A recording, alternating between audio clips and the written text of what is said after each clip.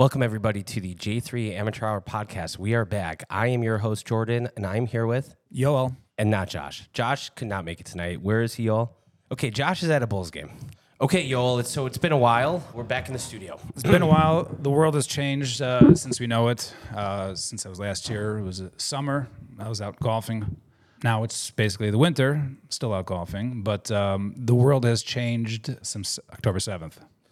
Absolutely. And I'm actually coming off. Last week, I was privileged to go to the rally in D.C. Oh, how was that? I would say... Did you, right when they announced it, I remember they announced it, let's say 2 weeks before, did you say like, oh, I'm for sure going to this rally? Or you're like, oh, okay, whatever, they're having a rally? I don't think I knew what the magnitude of it was going to be when it first came out. But then when it started to gain traction and I maybe saw more emails and saw talk online about it, I just felt the need to go. Was it like because of people that you knew were going, like, oh, I want to go with them? Or you're like, I'm going even if I go myself, and all of a sudden others happen to go?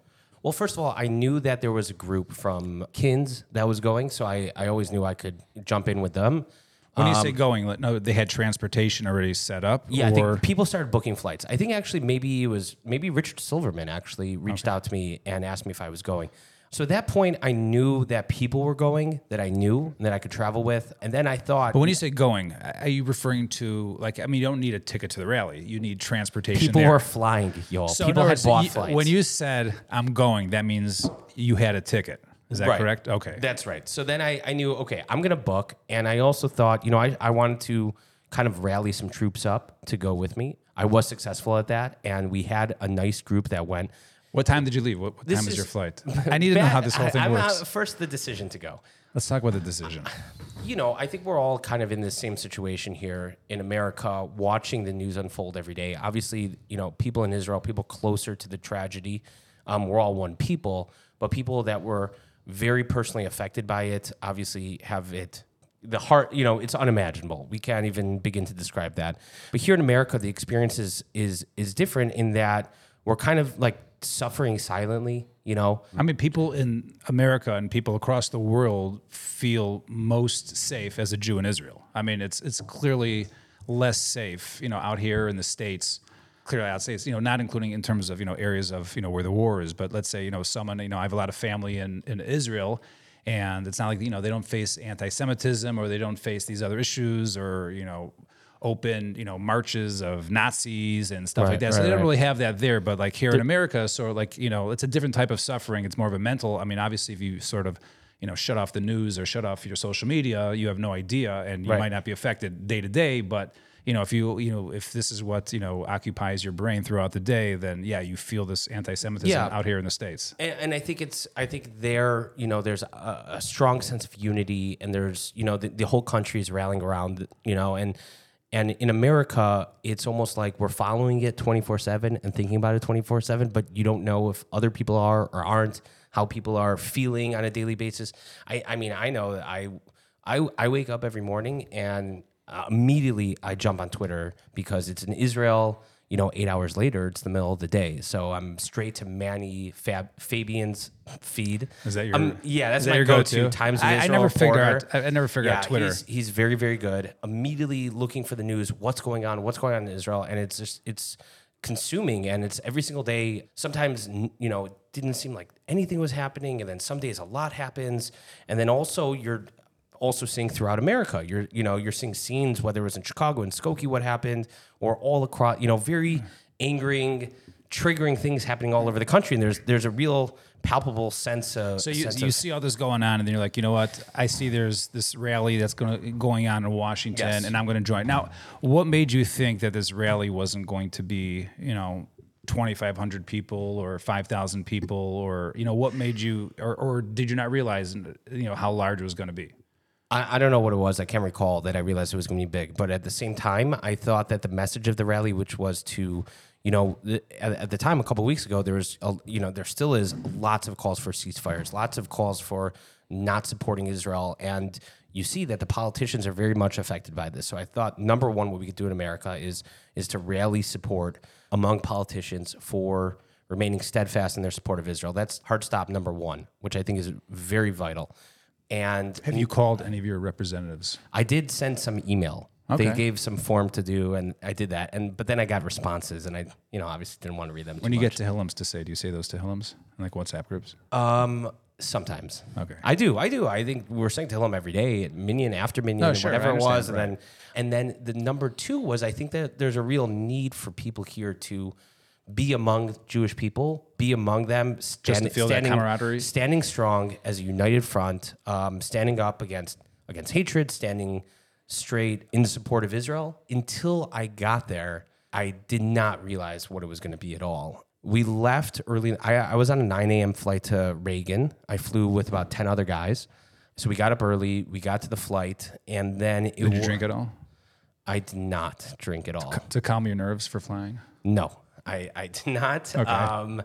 Now, did you have a transportation plan So upon arrival? I will say that I was very anxious because usually I have everything mapped out. Sure. And I kind of thought it's a group of Because 10 you're a guys. There's sane going to be individual. there's going to be that like one person who is like, guys, okay, this stop to that stop. It dawned on me that was me. So I had to. You were not traveling with a Romy Weinfeld.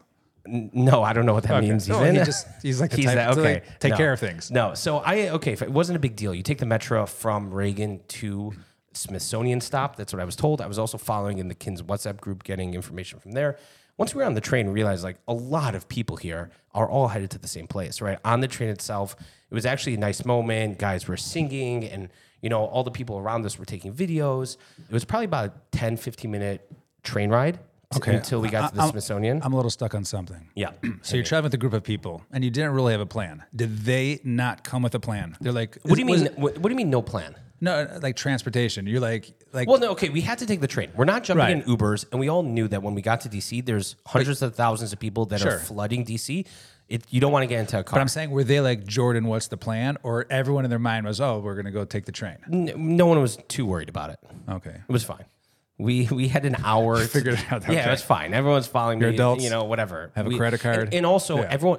Also, keep in mind, we were 10 guys, but there were probably another 20 on our flight from Chicago that were headed to the same place, as well as when we landed, there's other flights coming in. Everyone's going to the same place. So everyone's going to the metro. Did you wear a yarmulke on the plane? I did under my hat. I wore a hat. Were you hiding your Jewish identity in the airport? That's fair. I was not. I just wear a hat when I travel. I always do. And also, it was sunny in Washington, D.C. that day. So why the yarmulke then? Because I was coming from Shoal to the airport. Gotcha. Yeah. And also, I was flex. driving a rabbi that sat shotgun in my car on the way to the airport. What'd you listen to on the way to the airport? Oh, so then I did think about that. Like, I wanted to make sure he was comfortable. So did you make sure you change your station before they got in the car and all that? Yeah, no, I go Spotify on Bluetooth. So it was, whatever Jewish playlist I have. He enjoyed it. Okay, so we get out of the Smithsonian stop, and there's this large escalator because you're coming from underground, and you're going up. And then right when you kind of hit the outdoors, you look around, and it's, you're at the mall. I don't know if you've been to D.C. I have. Do you know the mall? It's like between the Washington Monument and the Capitol. I was kicked off my 8th grade trip. So I didn't have a chance I think we heard about that on the John Rich episode. Did we? I think so. Okay, so anyways, we get to the mall, and it's... First of all, we were also thinking, this is interesting, that I'm thinking about now, is that there were all these crazy rules about what you could and couldn't bring to the rally, right? So I was nervous even the day before. There was a list. There was a limitation on the size of your backpack. So it was something like 18 by 7 inches, the backpack. Oh, really? And I thought, I have no idea how many inches my backpack is. I thought about measuring it. You couldn't bring, your flag had to be a certain size. You couldn't bring certain types of... You could literally walk in with anything at this place. There was no gate. There was no one. There was no one coming through checking. There was no place. We were looking for how to get in when we got there, and then we realized like we're just in. That's it. There's nothing to do here. Let's just walk. It was an enormous crowd of people. I mean, it went on forever.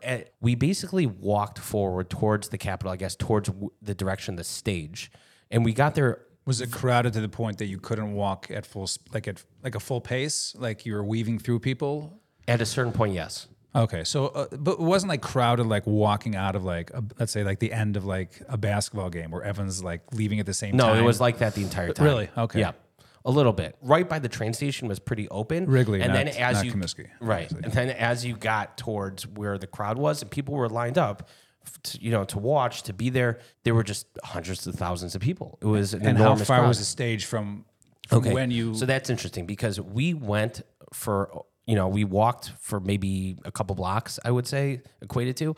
And then we got to the point where, okay, we need to post up somewhere and we can't go any further. So somehow we found, I was with Ephraim Prero and he found his parents. I have no idea. The second you got off the train, there was no reception. There was no texting, emailing, nothing. No calling. What does that mean? I mean, there was no reception because there were so many people. So the cell carriers, I guess, cannot handle that level of activity. So like your phone did not work, basically. Gotcha.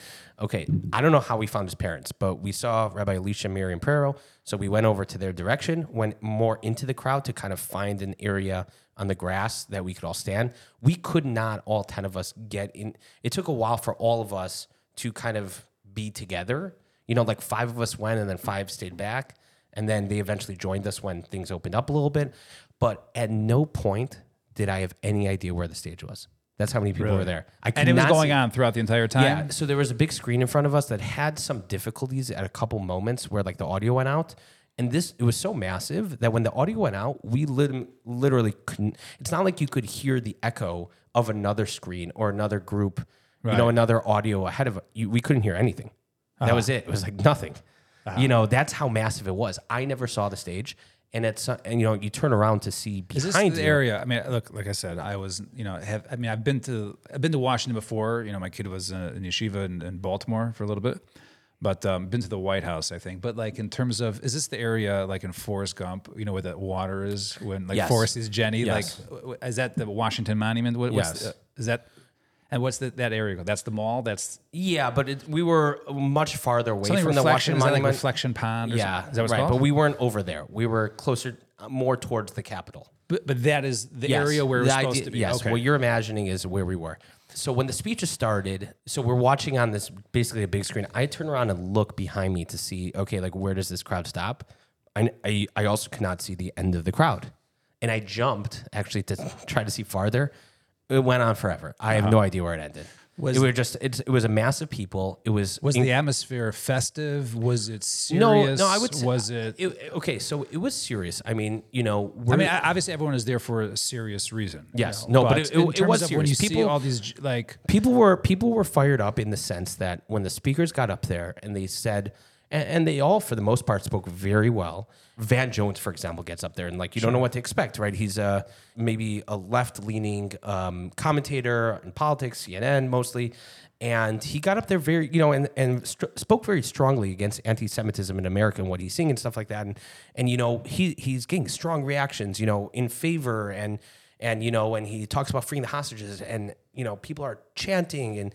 What you realize is getting there, everyone is so filled with emotion, right? And looking for an outlet, looking for an outlet to express yourself and expressing ourselves among hundreds of thousands. You didn't feel alone. You felt together. This is our people. Right. So sometimes when you have that relief, I mean, I've seen when, people are in mourning and there's like a break in the mourning and there's like a reason to laugh. They almost like start laughing in tears. Like there's a breakdown of emotion where like you're just like relieved that like, okay, you're carrying the same pain as me and like because you're here with me, like I feel much better, almost to the point where like I have a smile on my face. Even though there's nothing to smile about. In that sense, it was joyous. It was joyous to be together as one. It was a mix of emotions. I mean, certain speakers got up there. There was a segment where there were different speakers, the women that had come from or their families had come from oppression. So there was in a Persian Jew that spoke, but then this Michal Biton spoke from Argentina, and it was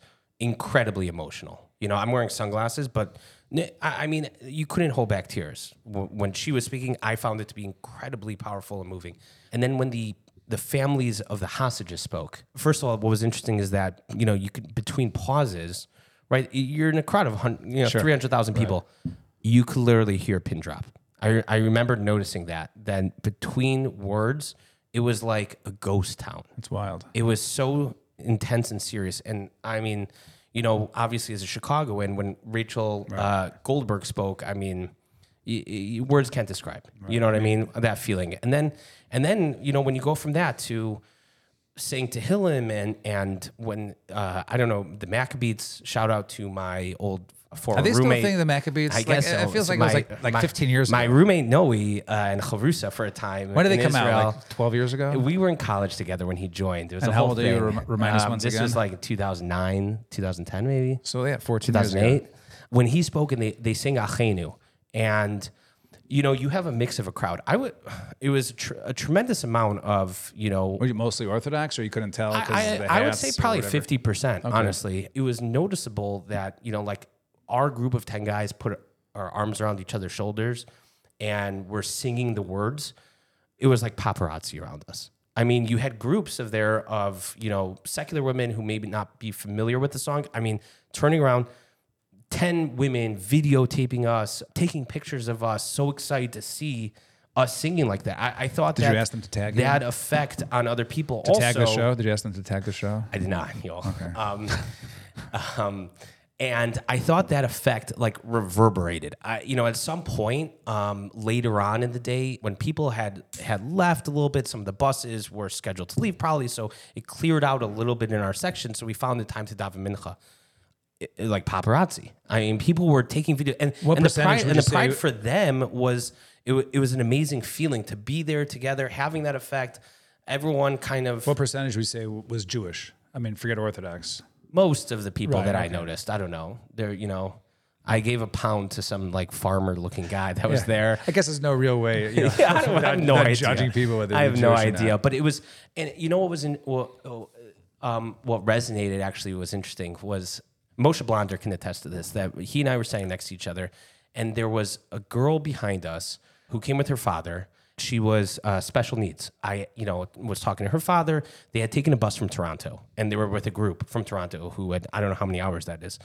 And she was, I mean, you could tell it was just pure her soul, like unfettered. She was just yelling randomly, free Israel, free the hostages, free, like just stand strong, just out of nowhere all the time. And it was just pure. And it just resonated. I don't know how to explain it. It felt like I felt that need to also yell and say, do whatever and chant, but you kind of think about like the people around you. How's that? Is it the right moment? Is that this? Or? I did. I was draped in Israeli flag. Yes. Were there people selling flags there? There was not actually the people I were with, like Prero had like 1,000 Israel stickers, and he was just handing them out to everybody. There was this camaraderie among everybody was there together, and people were appreciative to be given stickers. Did you see a lot people of friends? Were giving out flags and everything? See, like people you knew from other cities and stuff like that? I mean, the crowd was so massive, but it happens to be like I turned around and I don't know, maybe 30 feet behind me was a buddy that I hadn't seen in 12 years from college. But you really couldn't text people like who's here? No, you couldn't. There's no cell you work. could not. Right. You could not. Okay. There was no way to text anybody. And so what time did you get to the rally? Like we got there probably like 12:45. Okay. And this thing started at 1. Okay. But it was already starting. It was like... It was started by 12:45. I guess there was some type of pre-show. Okay. Like there were performances by Yishay Ribo and some speeches that we missed. And then it happens to be towards the end there was it got more into the anti-Semitism on college aspect, and people were leaving. I mean, there were still a billion people there, but people were leaving because their buses were departing, whatever. I didn't have the schedule. I couldn't I couldn't Google it or whatever. So I had no idea what was flying, what the schedule was. So at some point we're like, we need to get out of here. What time was your flight back? 9 p.m. out of Baltimore. BWI? Yes. Okay. So at some point we're like, okay, I guess this is wrapping up. We apparently missed Yishay Ribo and Omar Adam came back and performed and a whole thing, and we missed that. We were there when Matisyahu came out, which was a nice surprise, but we were there for hours, on our feet. And it was incredibly powerful, incredibly moving. And I'm happy I was there. And then afterwards, it was a matter of we had to get to Baltimore. But we did set that up nicely. Talk about planning. Morty Siegel had ordered David Chu's, was a very highly recommended Chinese place in Baltimore. Sure. So we had it delivered to a hotel that a couple guys were staying at overnight. How would you rate the food? It was very good. I mean, I hadn't eaten for like 8 hours, so I was happy to be eating. I do have a theory on Chinese food. It was out for an hour and a half probably because it took us over 2 hours to get to Baltimore. So it wasn't as good as it may have been, but I'm sure at the restaurant it's probably much better. Would you like to hear my theory on Chinese food? Yes. It's all the same. It just depends how hungry you are. So you were very hungry, so it was excellent food. It's hard to argue. Thank you. Okay. So anyways, and then we jumped on a 9 p.m. We went to BWI afterwards. The flight was probably 90% Jewish. Where'd you going sit? back to Chicago? Southwest. Where'd you Southwest. sit? I know. So what was your... Oh, yeah, I messed What was that your up. boarding? Yeah, it was like B57. That's already a mistake. B57. Oh, my gosh. How many people got on between A and B, like, and claimed they were A-list? I got an aisle seat, though. Front, back?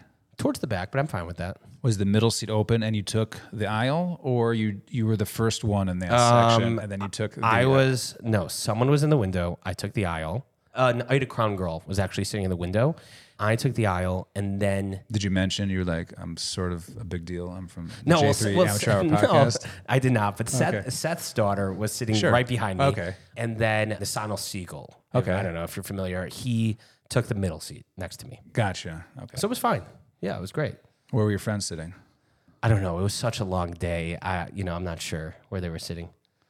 They have free TV on the Rabbi Schechter was from Makor and from the yeshiva was directly across from me. He was learning Daf Yomi. Very nice. And Yes. did you join him, or I did not. I was a little wiped from the day. Yep. did you sleep on the plane at least? No. Gotcha. Okay. Anyways, that was a long-winded way of talking about that day. But listen, anyone that hasn't watched, I've gone back and watched, all the speeches and stuff from that rally. I thought it was very powerful. It felt important to be a part of it, and I'm happy that I went. And it's something that I hope one day I'll show it to my kids and whatnot. On that note, we are bringing on as a guest tonight. The main feature of our episode is a special guest. Happens to be my brother-in-law, and he is the esteemed and well-known Nachum Meyers. Nachum, thank you for coming tonight. Thank you for having me. Honestly, it's a privilege and honor to be here. Long-time listener, first-time caller. Yeah, let's get into Would this. you say you're a fan of the show? Big fan. Big Huge. fan. Huge. Okay, well, we bring on Nachum because Nachum, in a former life, was, and I don't know how many people know this, probably a lot. Is anyone ever surprised? Nachum served in the IDF. In what years? 2013, March of 2013, I was in the March Shloshis race, so March 2013 draft, and until middle of 2014. So only a little bit over a year. 14 and a half months Okay. is the Machal tract, and similarly the Hesder tract of the time in the Army. Okay, well, now So is for people that didn't know, Nachum grew up in Chicago. Nachum, you grew up in Chicago, right? You attended the Fastman Yeshiva High School, Correct. and then you go off to Israel to Yeshivat Nitiv Aryeh, if I'm correct. Correct. Okay. At what point did you decide I'm going to go to the Israeli army? It's difficult to pinpoint exactly. Growing up, after my the first time I went to Israel was for my bar mitzvah, and after that I went a couple of times for winter break. Pretty much most winter breaks until Is it because of family? You had a lot of family there, or a lot of family. just you enjoyed taking luxurious vacations? Luxurious might be a stretch. We did stay at a family friend's spare bedroom in Rechavia. Sounds nice. Rechavi is a nice area. neighborhood. Yeah, I think very expensive. one time we went down to It's a almost lot. it's near Josh. Very close. I just remember being, struck by everyone there serving, wearing their uniforms. I actually thought that the Border Patrol Magav uniforms were much cooler than the Army uniforms, or the little grayer ones. Once you get into like the deep part of the Army society, it's very frowned Not the upon. motorcycle guys. They're- who go up and down like What are those guys Yafo. called? I don't know, like Mishmar Gavul or whatever. No, like, that's Yamas. I don't know. They go up and down like Ben Yehuda. Those are the and RoboCops. Super They're cops or something. Super we used to call cops. them. Yeah, they're mainly Russian, Ukrainians. Right. Like no Yeah. families, no parents. Okay, And so it was basically just the environment that you used to see inspired you. so like that started it, and then in Shana Aleph, there's the Poland trip, and I just remember that. I think it was the Shabbos in Krakow. Yeah. Somehow in a Tivarier, I was made or appointed to be the gabbai. And so as the yeshiva that sent like the most students on the trip, I got to be the gabbai in Poland for Shabbos, which was pretty, cool. And, it gets you just thinking in a different mindset of just everything that you're experiencing, things you've seen. You go to Auschwitz, you go to Birkenau, and I don't remember the name of the forest where all the kids, were killed. Bobby Yar. Buried. Bobby. Is that what it's called? I think that's in Ukraine, but there's some. No Googling, Jordan. It's one of the locations you go to, and I just remember like sitting there being like, I can't do anything about this in the past. I grew up in a pretty Holocaust importance household. My father's a docent at the Holocaust Museum. So you felt like he's essentially this the was your story. calling? This was essentially it. Like, this is my contribution to never again. You can't do something about the past, but you could about the future. Exactly. And whether I live in America or Israel, I'm just contributing to the overall fact that there is a military. This is something, Medinat Yisrael, and it's, if I could do it, why not? So you go back for Pesach, and do you bring that up to your parents? At that stage, I had spoken about it. My father was pretty anti the aspect of going to the army. My mother because was of safety? just safety, strictly safety. I mean, the college and the importance of that, does get thrown in there occasionally. In December of my Shana Bet, it was not really sure how I pulled it off, but I was coming back for, I guess, forever. Coming back to America? To America forever, when in reality I was just kind of just telling my parents I'm going to the army and I'm going back to Israel in 2 weeks, and that's it. So I kind of got off the plane with like one bag instead of the three. And there was no pushback or? There was definite pushback for a couple of days, but we all got on the same page. Now, I understand that as Nachum, you grew up as an only child. From what I understand, especially as a Chayal Boded, which is a lone soldier, one that doesn't have immediate family in Israel, did you need special sign-off from your parents to join? So yeah, that was actually a fun one, but all the paperwork was signed. Surprisingly, or not surprisingly, the Israeli consulate does not make that an easy deal, not due to trying to dissuade you from serving, but just for the logistical hoops that they put whoever needs to sign through. But got all that paperwork signed, went back to yeshiva, and started planning to draft in the March draft. So it's very interesting. I went to Hakotel, which was basically before Nativ, it was Rav Bina, but they were very much back in the day of not for Machal. It was like anti. And Machal, just to explain to the listeners, Machal is like a year and a half, like army service, or 15 months that for overseas students, and then it's considered to be like your full army service. And instead of doing 3 years or 5 years Hesder, if you make Aliyah, so it's like considered like you did your national service. Yeah, for any of the listeners, I would definitely recommend, for anyone that's on the fence of making Aliyah, is to definitely start in the Machal tract, just in case you don't really love it or you don't want to follow through making Aliyah. You kind of reduce your service from 3 years to, So hold on. What was the reaction of Nativ Aryeh as an institution? So as an institution, you have to have definite conversations with Rabina and the staff. If your parents are vehemently opposed, no one really had that situation where like they were calling the yeshiva. But I do remember all of us getting sat down by Rav Bina in his office, and he just sizing every person up and kind of telling them. I do enjoy that. What did he say about you? How did he size you up? He's basically like, you don't have to do his voice if you don't want. I will not. He's like, you're an only child, you're adopted, and your parents are divorced. This is the best thing for you. He has a way with words. He just, this is why I love him. And this was after, I was the last one in the room. There were 7 others that drafted through Nativ. Wow. Out of like 100 guys?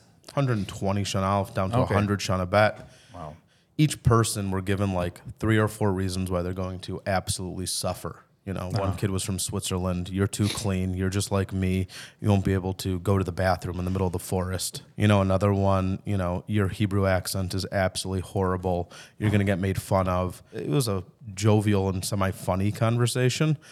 But at the same time, he was kind of sizing everyone up and saying like, hey, this isn't going to be a walk in the park. And, it's real. So you guys, 7 of you made this decision, and then what happens? Does it start mid-year, like January, whatever? So January, after I came back, you got to start filling out paperwork. You got to go do doctor's appointments. a lot of doctor's appointments. You get your profile, and the yeshiva really, they assist you in facilitating that because at that point, most people's Hebrew is pretty, I won't say non-existent, but somewhat weak. So there was someone in the yeshiva named Tova. She was the secretary who was your pretty much army correspondent, and she would tell you, hey, take this and this bus at this and this hour, and you have to be there, and you have to pass this test, and try to speak as much Hebrew as you can. I was learning with Reb Tzvi Wogelernten, who was my chavrusa for, I think, close to 5 years, and we just... And my nephew. And yes, and Yoel's nephew. I signed his marriage certificate. And so... Let it be known. That's a story in and of itself. But continue, Nachum. And so, you learn the halachos just of the army as much as you can beforehand. And then there's the swearing in process. And then what? You report to a base? So you skipped about 8 months. But okay, so that's after basic training. Exactly. All right, So so we're going to break it tell down. us- So basic training is January, sign all the papers, do all of it, right? January, you sign all the papers. You get your profile. Doctor's appointments, we know. Your Let's doctor's go. appointments, all that stuff. So I got down. My profile was enough to be infantry. We all went together. Oh, wait, minus- hold yeah. on. Back up. Did you go into the army with a certain goal in mind? I know that, within Israeli society, there's a certain level of esteem when it comes to different units. And Golani, Givati. Golani, Givati. I remember being in Mosheva, and there was some guy from Duv Devan or Sayer Makal, and that's, the higher levels of elite units, let's say. Did you have aspirations to make it into one of those units or be a pilot, which is supposedly the hardest? Absolutely, you want to be doing something. At the end of the day, the goal is to see the most action you can see. And there was a unit that I served in called Netzach Yehuda, and it's under the Kfir Brigade. And they specialized at that time in the Jenin Tulkarem area. Also, because it's a religious unit, you didn't have to go to Ulpan. So it was kind of the best of both worlds. So no matter how... avoiding Ulpan was up there in terms of your decisions. Oh, absolutely. There's a place they send all Americans or foreigners to called Michveh Alon, and they kind of just send you there for an extra 3 months of the army. Okay, so at what point? So you started, let's say, January. So what point are you already reporting to this brigade? So it was March. Okay, so March a couple months. draft. And then you start training, basic training. Basic training. So we actually reported Erev Pesach, and they're like, okay, we're not dealing with the headache of making you guys kosher Pesach, bedat stuff for the next back in 7 2 days. weeks or whatever. Come back on In a week. on Achron Shel Pesach, and we all showed up. Now, were you with all your 7 American? You guys were all together or already separated at this point? So about 5 of us ended up going And were together. there other guys from other Americans from yeshivas also there? I think there was about 14 of us, Okay. Is also my other nephew? Okay, including sure. Ethan. And Shout out to the Gibson. shout out to the giraffe. You showed up that first day. You'd gotten your army gear, which you thought was the coolest stuff you've ever seen in your life. You show up your first day. They tell you to be in Afula. I recall Afula. But basically, the basic training takes place in the Bika for us. So that's in an area called Bikaot. And you're going into basic training, which is 3 months. So 3 months you're there, so it takes you into the summer. And then now all of a sudden, like, Wait, okay. wait, no, hold on. Just give us a basic gist. Nachum, describe for us what the life of a new soldier is in basic training. What does that consist of? What are they trying to train you for, getting you into shape? Is it, What time was wake up? Wake up was probably around 4 a.m. every morning. And did they do a thing called Kushi Goofy? Or is that made up in Mosheva? I've never heard of that before. Okay. But Nachum, talk to us about what Jordan, happens did in you basic do? training. 1 second. No. Did you do Kushi No, Goofy in Mosheva? I don't know what you're talking about. You're ridiculous. basically, in Lady basic Fox and will send an advanced email how you training, do Kushi the law in the army is you have to have 6 hours of sleep every single night. That's the just bare minimum. But that's from 10 p.m. to... going to sleep time to having to be standing in formation the next morning. So, that cuts it down to, let's say, 5 hours and 50 minutes. And you're wiped. So you're going to sleep some nights at 9 o'clock. Nachum, I'm trying to get to. What are you wiped from? What are you What wiped happens 4 during the a.m. day? You get up. You do mifkad. Do you do mifkad? No. I mean, that's at What like happens 8 at a.m. 4? I want to know what Yo, goes on at please, 4 a.m. Please, I'm dying here. At 4 a.m., you're getting up, you're standing in formation, and you're just doing push-ups. You're just running around. To be honest with you, it was such an exhausting time period of my life that I can't really remember it. It's kind of blocked out. I mean, did they teach you how to use a gun, perhaps? So like that's a couple weeks in. Okay. At the end of the day, they're getting you in shape. I was in a special camp called Machana Arayot, which I called Machana Shamenet. It was essentially a fat camp. So who ran that? Tony Perkis? It was some dude Like that shout out? Do you know that reference? I don't even know it, but I find it funny. You ever see the movie Heavyweights? I did not. Okay. And so basically, I think I lost 30 to 40 pounds in those 3 to 4 months. Why didn't you just take the shot? Like, what's it called? Ozempic. Ozempic? Wasn't around back then. But every day you're running, you're practicing on an obstacle course. You know, you have certain achievements that you have to meet physically before you get cleared for active duty. And Well, so far that sounds fun. right, so we kept saying Camp. to You're in your camp for 3 months. to your sister-in-law that we're in summer camp. She didn't really find that joke too hilarious. Ethan and I used to keep saying that, but you're just being wiped. You're being exhausted every day. You don't know where you're standing. Now, You at don't this- know what you're doing. And to be honest, at that point, my Hebrew level was not the greatest. So I didn't entirely also know what was going on besides march. And you're marching everywhere. You're just getting into a military mindset. At this point, did they like sort of choose different weapons? Like some guys become snipers, and you know this is your expertise, and this is your expertise. Was that going on at this point during these 3 months? So that's Shvua Pakalim, it's called. Before that, you actually have Shvua Sadot.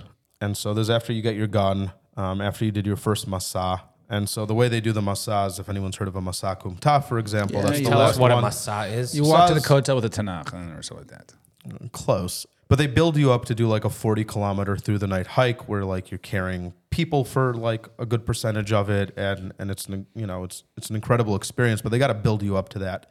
So every like week, you know, you're doing, okay, 11 p.m., we're going to do, you know, the first one, let's say, is 2 kilometers. That's really short. So you're going to just run it with carrying someone on a stretcher. I would say actually the first one was probably the hardest, harder than the 40-kilometer one. 2 kilometers? Yeah, because it was a sprint. It was a dead sprint. And you're just navigationally going around and just learning how to work as a unit. And the first time you go into the field, for the, you know, which means no cell phone, they actually take your watch for this week. And they make you strap a gas mask to your leg. It's absolute chaos. You don't know the time. You don't know where you are. You don't know what you're doing, besides for the fact that if you want to drink water, you have to capture the water and take over the position. You want to eat. Everyone combined has 15 minutes to eat in your kita, which is like 8 guys. But 4 of them have to be on guard duty, surrounding your position and making sure that you're, you know, safe from the, you know, supposed enemy during that time. And that's your introduction to the wild. The way Netzach did it, or for my draft, it's actually like a 9-day situation where you actually spend Shabbos in the middle of a field without your cell phone for pretty much the entire time. And pretty much every night when you go to sleep, about 20 minutes after you've fallen into the deepest sleep in a ditch or grave that you dug, they start shooting blanks in your face and then running you through like 2 more hours of exercises. You can dig a pit? They give you a shuffle. I would love to see you dig a pit. Jordy, you can dig a pit? No, I'm going to ignore that comment. Okay, so they're starting to get you into both the mindset and the physical aptitude for, you know, actual action. And this goes on for a couple months, okay? That's 3 months. And That's then 3 months. at the end of it, you get your swearing in ceremony. So mine was actually pretty controversial. Okay. There was like a lot of protests against the religious unit. Was it just And- starting out or something? Or It's a couple years in. I guess it was a controversial topic politically in Israel at that time. And I think they delayed it, or there was talks of canceling it because they thought there would be riots at our swearing in ceremony. In the end, it happened because a ton of parents flew in and there was like a semi-uprising. And my mother actually flew in for that. And that was at Givat Moshe at Ammunition Hill. And that was a pretty meaningful experience. One of the things that our unit did was every morning you sang Atikva, and afterwards you sang Ani Mamin. Every single time. And so together in front of 500 people, you got to, you know, march in formation. A lot of friends, buddies, as Jordan would say, you know, showed up. And it was pretty cool. It was a pretty cool moment, swearing in. But you don't actually swear in this unit. You affirm. It sounds like the training beforehand was more of a general training for any soldier. And then when it came to the unit that you were in, when do you start to specialize in the kind of the art of war that you became proficient in? So after that, you go into advanced warfare. By us, you switch bases and go to a base. Originally, we were at a place called Peles, and then you go down the road to Bikaot. And Where is that located? North, south? It's in the Jordan Valley, close to okay. Beit Shan. Okay. At that point, it's dead heat of the summer, so all training actually takes place during the night, and you sleep during the day. They get you prepared for, like, I forgot what the week was called, but you do a week of guarding the base, and that means like 4 hours on, 4 hours off, 4 hours on, 4 hours off. And you got to stand for those entire 4 hours. You can't be on your phone. And you're really like getting into the nitty gritty of some of the aspects of like what you're going to be doing down the road. And you spend about 4 months. But for me, there was a unique challenge. Well, not unique. A lot of guys have it. But for me, there was the obstacle course that I needed to pass. Which part was the hard part? Okay. Which aspect? Which aspect? The rope. I was about to say the rope climb. The rope climb. Okay. So me and the rope were not friends. I guess Israelis are born with the intuition on how to climb a rope. Us Americans, it doesn't come naturally. Speak for yourself, Nachum. We do it all the time at CrossFit. Right. Do that after running an obstacle course with a ton of gear, weighing what I, was, at that point I was a little skinnier, but weighing. And it's not so easy. They make you run, it's a 600-meter run, followed by jumping a 6-foot wall, running through tires, that was easy.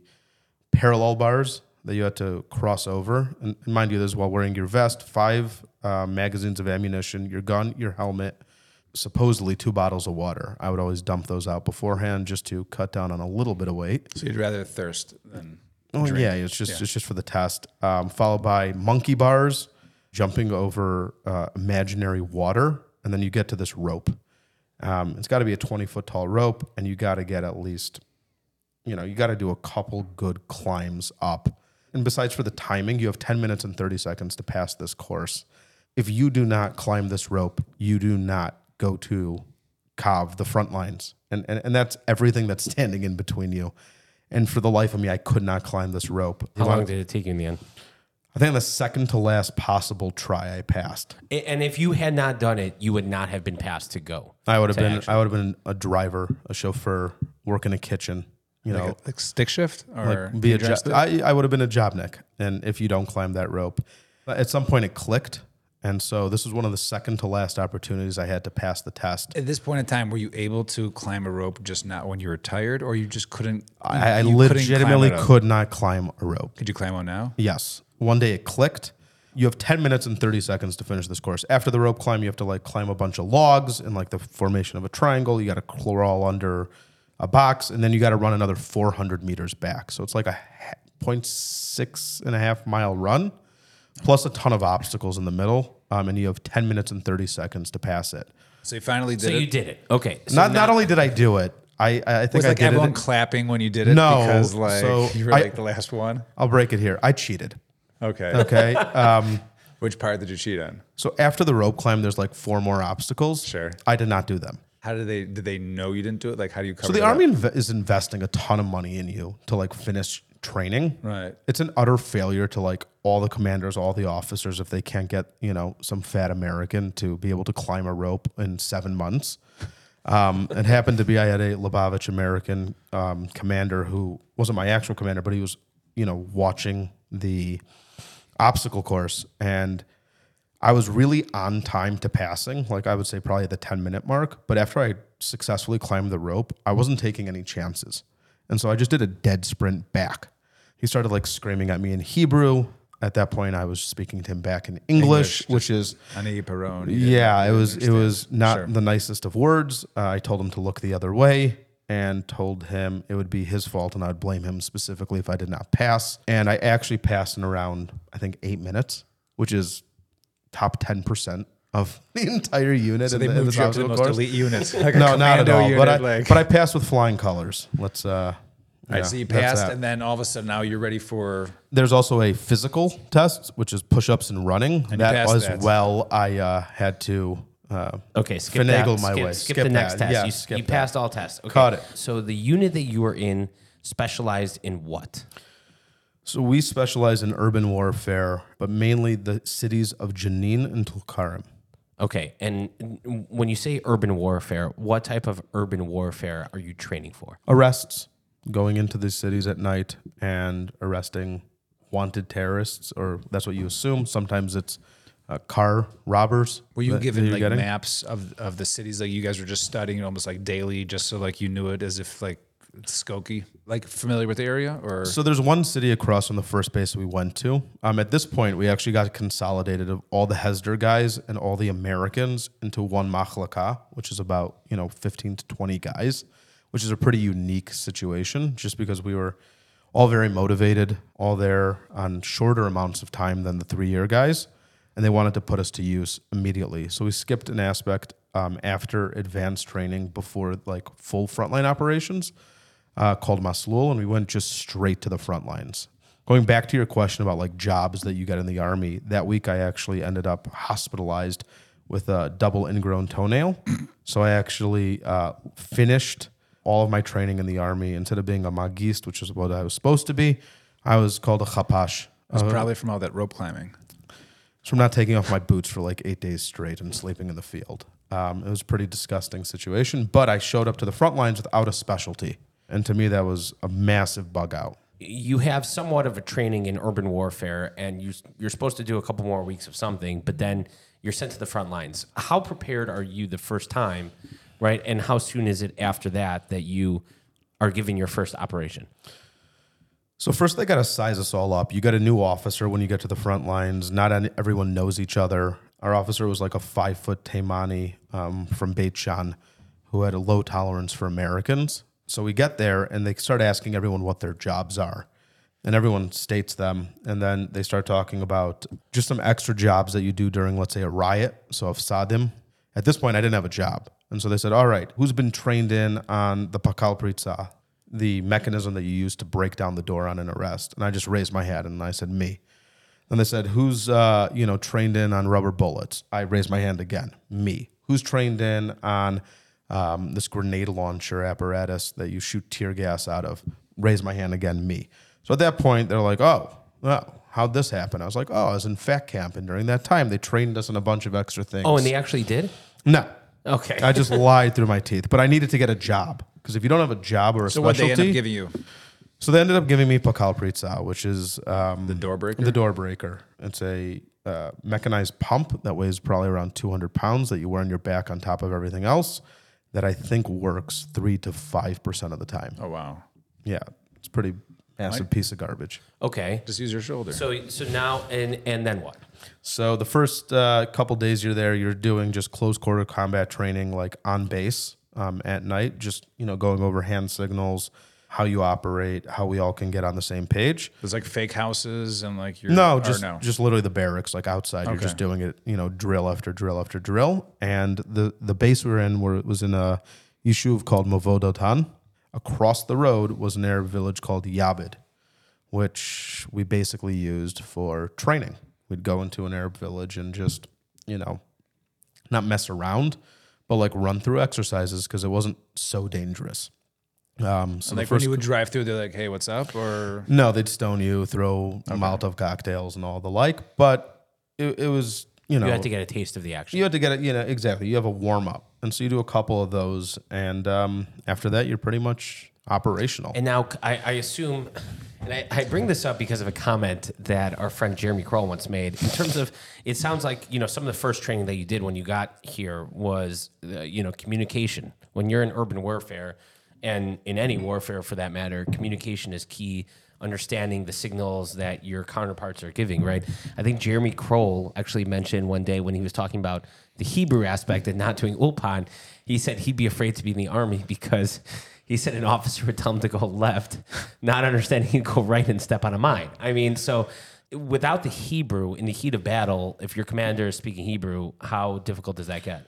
So we had a couple of guys that their Hebrew was subpar, to say the least. I honestly felt bad for them, but they spent the majority of their time guarding the base and doing kitchen duty. Got it. So unless the officer in charge is comfortable with you handling the operational activity and aspect of your mission, you're not going to see anything. So you were like all excited, like for your first operation or mission, or no? You're pumped. I'm saying you're ready to excited for rumble. it. Yeah, it's. Man, I'm just picturing I'm just thinking back like Ghostbusters, they get this office and they're just sitting around just waiting for like the first call. So like you're sitting there waiting for your first call. Like, okay, we got a mission, we got to go into. So you're jonesing for it. You cannot wait. So what happened when you got your first call? Just to clarify, just because we're on Kav Jenin doesn't mean you're going into Jenin only every night or Jenin in general, because that's a massive operation.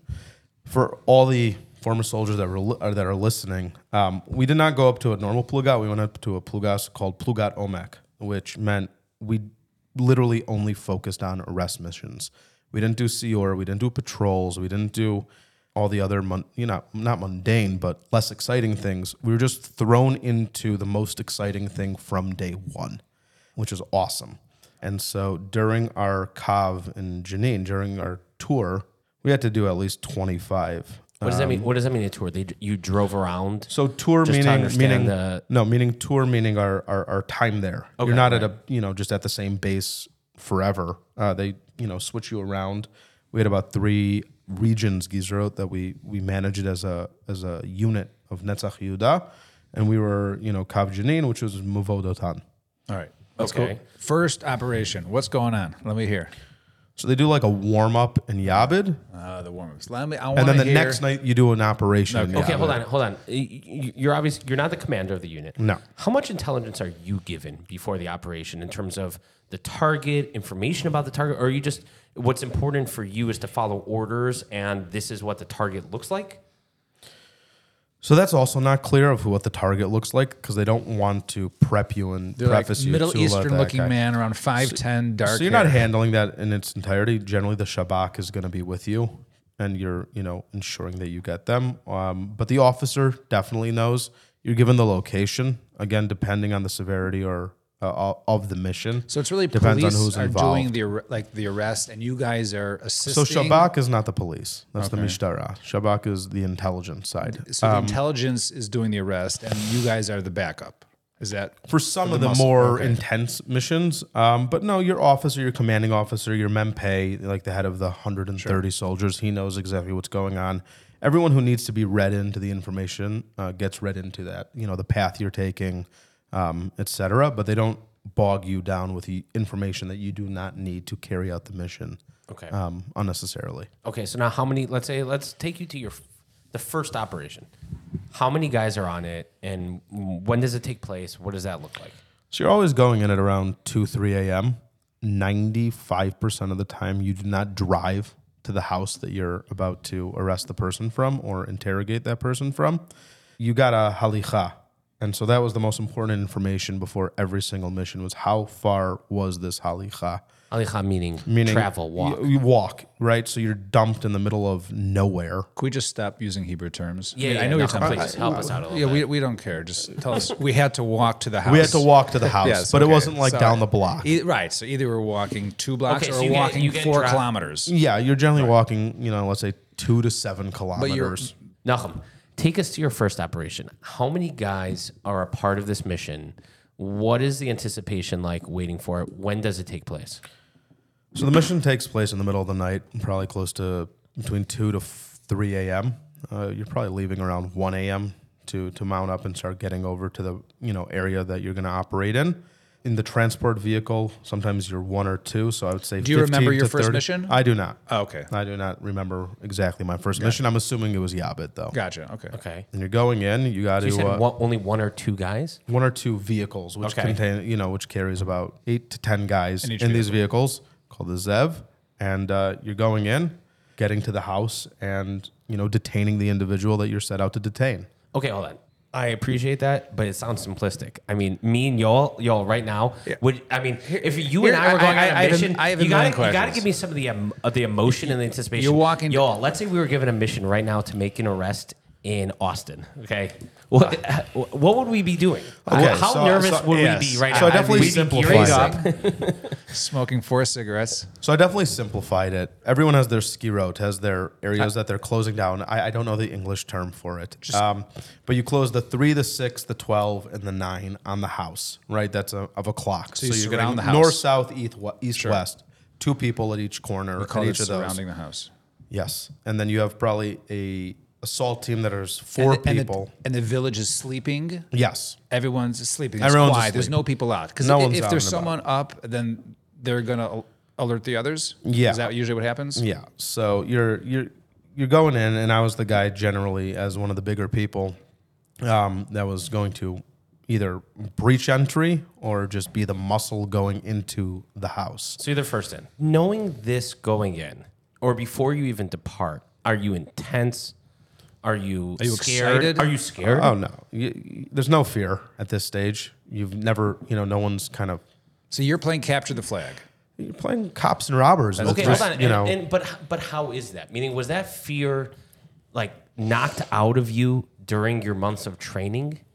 you feel stronger than anything. You're the ones with the guns. But they might also have guns. I mean, are these people considered armed and dangerous? So they don't tell you beforehand because Like, it's one thing if I'm going after a guy who's like, we're capturing him for tax evasion, and it's another thing for a guy who's wanted for the murder of 3 people. You know what I'm saying? So it's like, right. So both of those do fall into your lap. Okay. You got to take the same operational seriousness into these missions.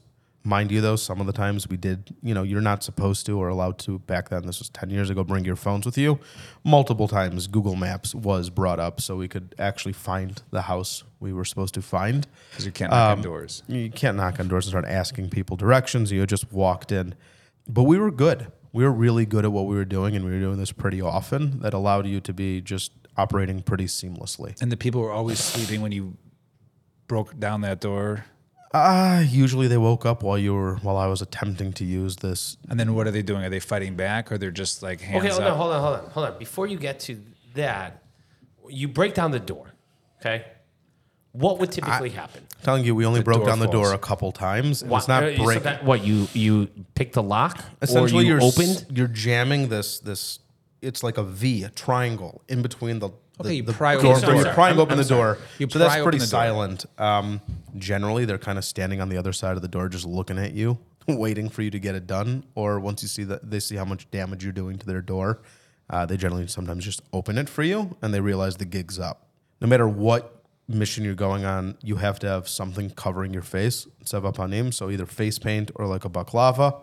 So you are looking semi-intimidating. The gig was up once they knew we were here. We weren't going anywhere And without it was them. never like no one grabbed for weapons. Or I'm saying your experience. I'm sure it's happened, where people, Right, and of course it's happened. You do get riots outside. That's definitely a concern. But anyone like specifically grabbing a weapon and trying to attack you back, no, that never happened because it wouldn't end well for them.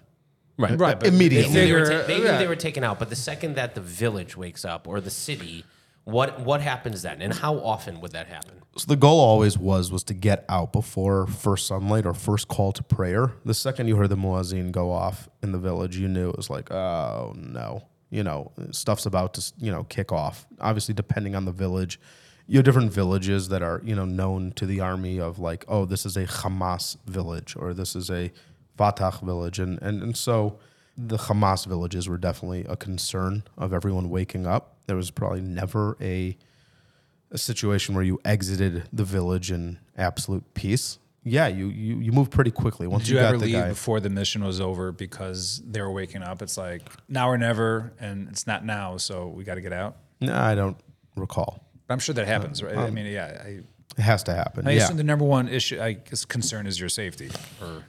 Yeah, I mean, you go in with there's an initial force, and then you have other people coming and surrounding the area sometimes that allow external, additional security. But certain times you're going on something called a Sior Shabak, where the Shin Bet just wants to interview or ask a lot of questions to a lot of people. The first stop is, the first house you go to, and then you're driving another, 30 minutes, and then you're going to another house. And by the end of the night, you could have gone to like 6 houses, and you just have like a horde of teenagers just chasing you down with like Molotov cocktails and rocks, just chucking them at you. Were there ever actual gun battles from around the town that had woken up? Only once. And you had to fight your way out of it? That was a totally different mission. Did they ask where's that rubber bullet specialist? And That's actually hilarious that you say that. It was March, I think 22nd of 2014. We were going after someone. the first night we get to the front lines, besides for these arrest missions, every Friday night you do something called an ambush. And ours was to drive about 20 minutes away, sit in a valley, and wait for this individual. There was someone who was on the Israeli intelligence list that was going to be carrying out an attack in Israel imminently. And we had to wait in a valley that they thought he was definitely going to be walking through. And we had to wait there. So fast forward from September to March, they find the guy. They're going to get him on a Thursday night. In the end, the mission got busted on the Thursday night, and they moved it to a Friday night. We and about, I would say, 150 to 200 other soldiers got called as being the koach hiatus, so that's the exterior force. And this was in the refugee camp of Jenin. And as we were driving in, I was our officer's tzemed, so I had a radio on that mission, and you just hear the gunfire. And I had the rubber bullets on that mission, and after a minute, I was like, no, this is not rubber bullet time. This is, live fire time. So yeah, only once did I. You had made the decision to switch to live. Yeah. I mean, do you want to go further into what went down? Sure. This was like the mission of the century. It was in the refugee camp of Jenin, going after the guy. Yamam was going after the guy, and that's one of the most elite SWAT teams. You could Google it, but Yamam is highly, highly regarded as being absolutely insane and incredible at their job. They go in with the Mistavrim, which is the undercover unit. They're going in to get this guy, dead or alive, which is not generally how a mission is stated. But yeah, as we were driving in, we hear them send in the dog. They sent an attack dog to get him. The Kelev. Yeah. You didn't say the Hebrew term. There you go. You hear on the radio that the dog was shot like 200 times. So we get in there, and you just see tracer fire. And this is on a Friday night, mind you. You don't do any missions unless absolutely critical on a Friday night. Shabbos is very relaxed in the Army, even if you're on base. This was actually the first and only time that we ever did an arrest on a Friday night. And mind you, we were not doing the arrest. We were just doing the exterior support team for that. But yeah, I remember being the officer's tzemed or partner. And so when we got on scene to our area that we were cordoning off, you just see like tracer fire going in the air. And that's pretty rare from like a 50 caliber machine gun. And it's like, whoa, that's a lot of, firepower from us. And it's like, that's not us. That's them. So it kind of dawns upon you pretty quickly how big of a deal this was. We probably got there at 1 a.m. We left the area the next morning at 6 a.m., like Shabbos morning. And it's a firefight the entire evening? The entire night. I mean, it got transparently pretty boring. Like, do you see where you're shooting? Do you see, or you're just going in that direction? And so we actually had a no fire order on the operational zone due to the undercover units. Right.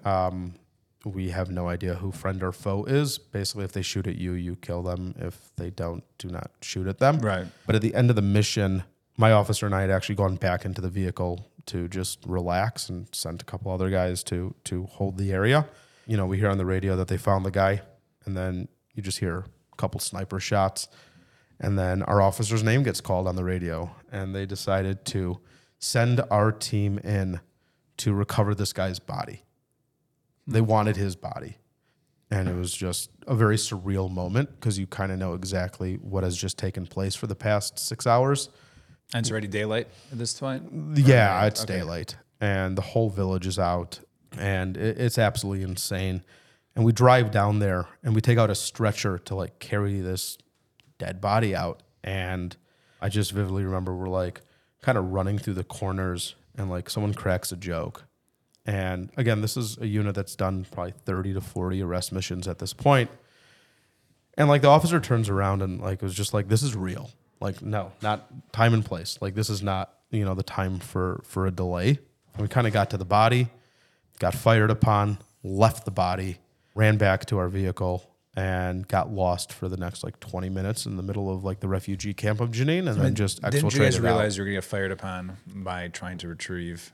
I mean, obviously it wasn't your call. Above my pay grade here. Gotcha. It was just exciting to like kind of go into that zone, but then like got real pretty quick. Like afterwards, were you like, that was crazy? Like, I'm just happy to be Yeah, alive? what's the come down after that? So I did have this guy's And do they some remains of his body on like the bottom of my shoes, just from like being the first guy in the officers. You know, we're leading the way in Israel. Like the officer is the first one in, not the last. So they lead from the front. And he's about, as I said earlier, 5 feet tall. I'm 6 feet tall, weigh at least 75 pounds more than him. So I'm like mainly the target there for those who are shooting at us. But yeah, it was quite surreal, you know, afterwards when we sit down and kind of get out of Jenin, because that was an adventure in and of itself. It was just utter shock. You're like, what just happened there? And this was like right at the end of your service, or this is March. Right? This was March, a year in. Yeah, there's no Did concept they give you guys of off trauma. because no, of it? Like, absolutely not. There was politics involved because the officer that was in charge of the base for that Shabbos got bumped off the mission for his commanding officer who drove to be there for the mission. And so when we got back to base, the officer that led us on that mission went back home, and the officer that was in charge of the base wanted to go find his own action for the next 12 hours. Gotcha. But yeah, no, it dawned upon me that Motzei Shabbos when I started getting phone calls from like family and friends being like, dude, you good? I'm like, yeah, like what are you talking about? You They're probably like, didn't realize the scope of it until right, later of course. And then you realize like, oh, like Bibi Netanyahu is giving a press conference on this event. On a normal mission, you go ahead and, you know, a successful arrest and you're driving back. I mean, I remember sort of, you know, back in the days of, you know, in camp, you have like a successful raid and you're like on a high.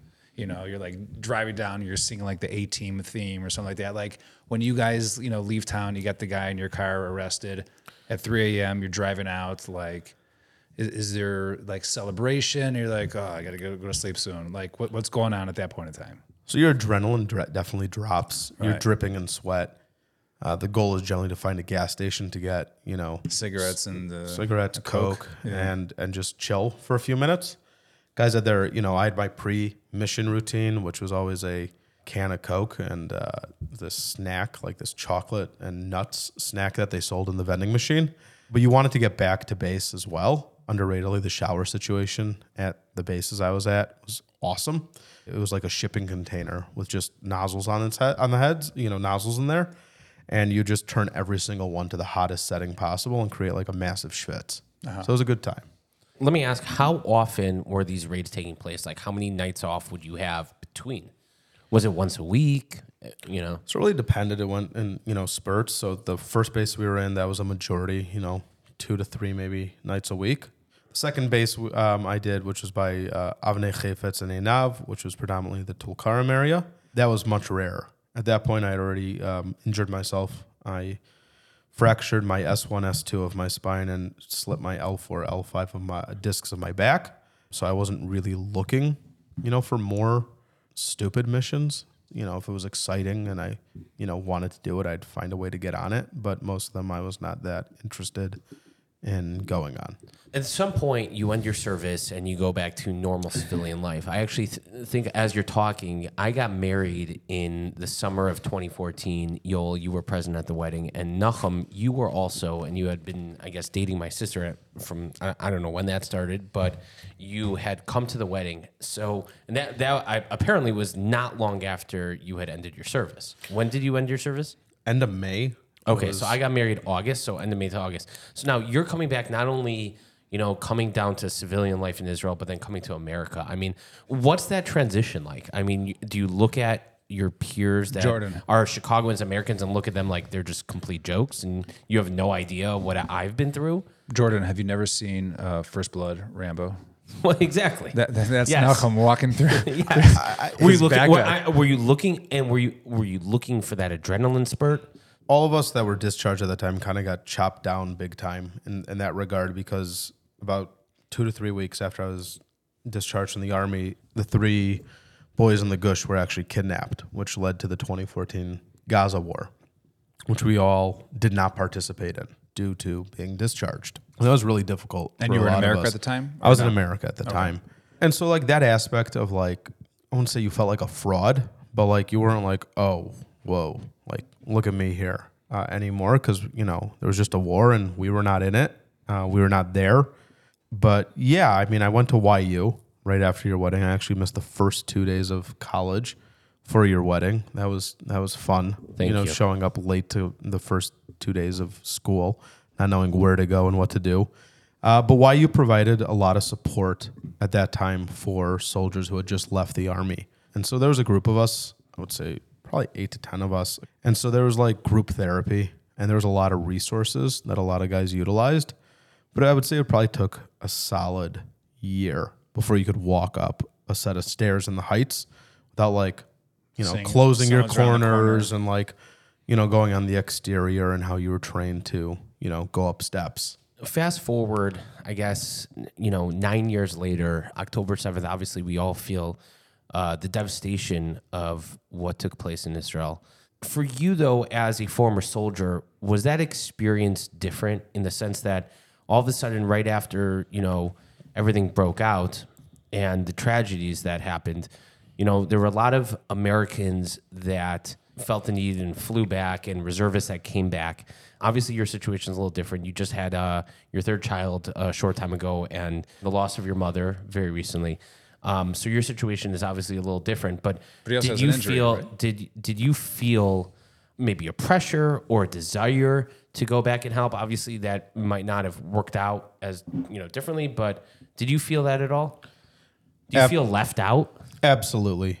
As we did things in our time in the Army, you kind of feel that you could assist during these times. It goes back to the reason that I joined the Army. It was like, okay, like I understand I have a wife and kids here and a family and a job and all of that, but so does everyone in Israel.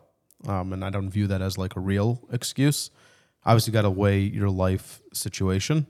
I did not get a Tzav Shmon. I did not get a call up. And if you ignore one of those, it is a pretty serious situation. And that was because I served in Machal, because it would be just an absolute logistical nightmare for the Army to, call up reservists who are American and just have no place to stay and stuff like that. Generally more the younger guys. But, there are a lot of units that were just looking for people and, spent the time. I'm still in a WhatsApp group right now of just open jobs in the military. Oh, they still have a lot. Oh, it's every day. There's posts for different positions and different units. A lot of the guys I served with, active duty or yeah, driving from Gaza to the north to the West Bank to the south. They're looking for a lot of people. Obviously, are you physically fit to serve, or you said because I know you had those spinal issues? I need 30 days. I need 30 days. Could you still carry like 70 pounds or? Yeah, it's all mind. Oh, okay. It's all mental. The guys that you were in a unit with, right? There's a special bond, I assume, that there is with them. Where are those guys? So I've kept in touch with not as many as I probably should, but the guys I was closest with, I've been WhatsApping and video calling with them as of recent. The Americans that are not currently serving, that either have moved back to America or are living in Israel, checked in with them, seeing how they're doing. I think 1 or 2 days after, so either October 8th or 9th, I got a call from one of the guys I served with, just calling to check in. He had a lot of emotions to process. We both did, but he was just saying, hey, how you doing? He's like, this isn't easy for me, and I can assume it's not easy for you. Just checking in. It was very nice. I hadn't spoken to this guy in probably three to 4 years. But yeah, that bond is still there. If, any of us needed each other for any situation, they would be there. My mother, as you had stated, had recently passed in August. A couple of the guys from the unit showed up at the funeral. My former commander showed up at the funeral. It was very nice. It was very touching and moving. And those are always going to be guys that, when you see them, it'll be like long-lost brothers. Yeah, my WhatsApping in Hebrew is not as proficient as it probably should be. Was your unit together in the Jenin area, or are they split up in different places? So for Netzach, the reserve unit is actually, it's been explained to me sort of like Chevra Kadisha for the soldiers. So what their job is, some of them are in the West Bank, some of them are by Gaza, but their job is really to go in and retrieve, unfortunately, the bodies of soldiers that they can and, provide them the utmost of, Kedusha for their, funerals and getting as much as they can out of there. But you also have guys that kind of left that unit and just decided to finagle their way in the reserves to like a more elite, into more elite units. So not to say it's not combat, you are going into Gaza or wherever it is, wherever that, you're assigned to retrieve such a situation. And it's not like that area is safe by any regard, but you're not on like an active, more mission oriented in that. Okay, well, Nachum, this has been a journey. We appreciate you coming on, but we also want to specifically appreciate you for your service to the state of Israel, to the Jewish people. In trying times such as now, it's, I think, even more apparent. And sharing your experience tonight. Yoel. Am Yisrael Chai. Am Yisrael Chai. I've been in search of stones, making up the pavement of less traveled roads, mining for treasure deep in my bones that I never found.